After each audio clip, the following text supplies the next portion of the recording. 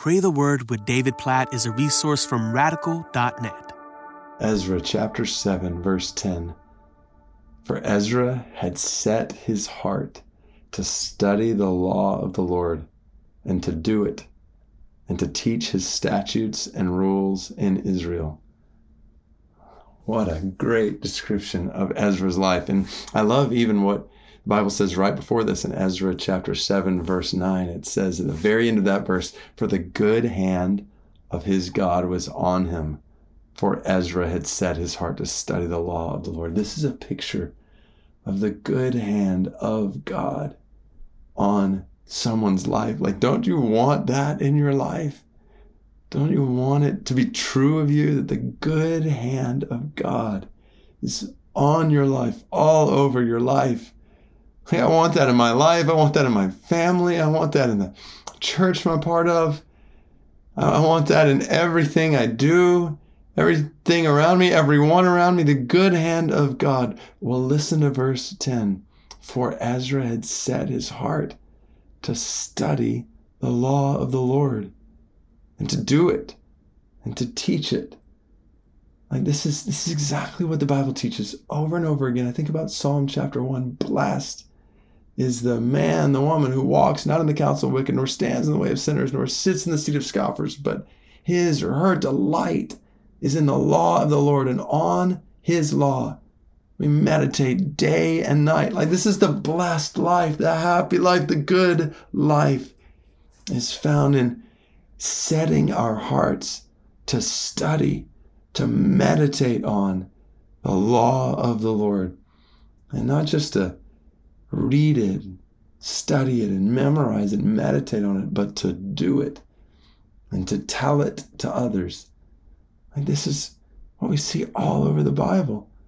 This is the command we've been given. This is the commission we've been given from Jesus, right? To teach people to obey everything he has commanded us. That means we need to know what he's commanded us. We need to set our hearts to study his word, his commands, and then to do it, to obey it, and to teach others to obey him. So let's just pray these verses over our lives. God, we want your good hand upon us. We want to experience the fullness of your blessing. God, we want to experience the blessed life, the happy life, the full life, the abundant life that you promise in Psalm 1 and that we see here in Ezra. And so we pray for hearts that are set to study your word, to meditate on your word, to memorize your word. God, we pray you make us people whose hearts are set on your word and not just knowing it, but doing it. God, help us to obey your word and to lead others to obey it, to teach others your word.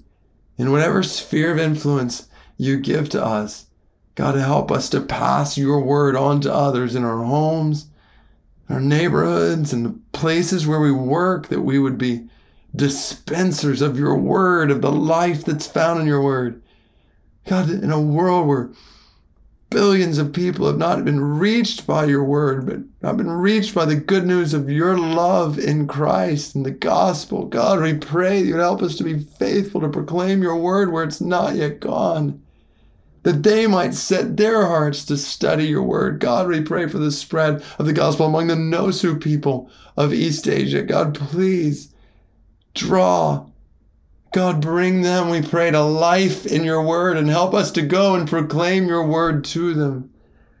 God, may it be said of each of us what was said of Ezra here, that your good hand was upon us, for we had set our hearts to study your law and to do it and to teach your statutes and your rules.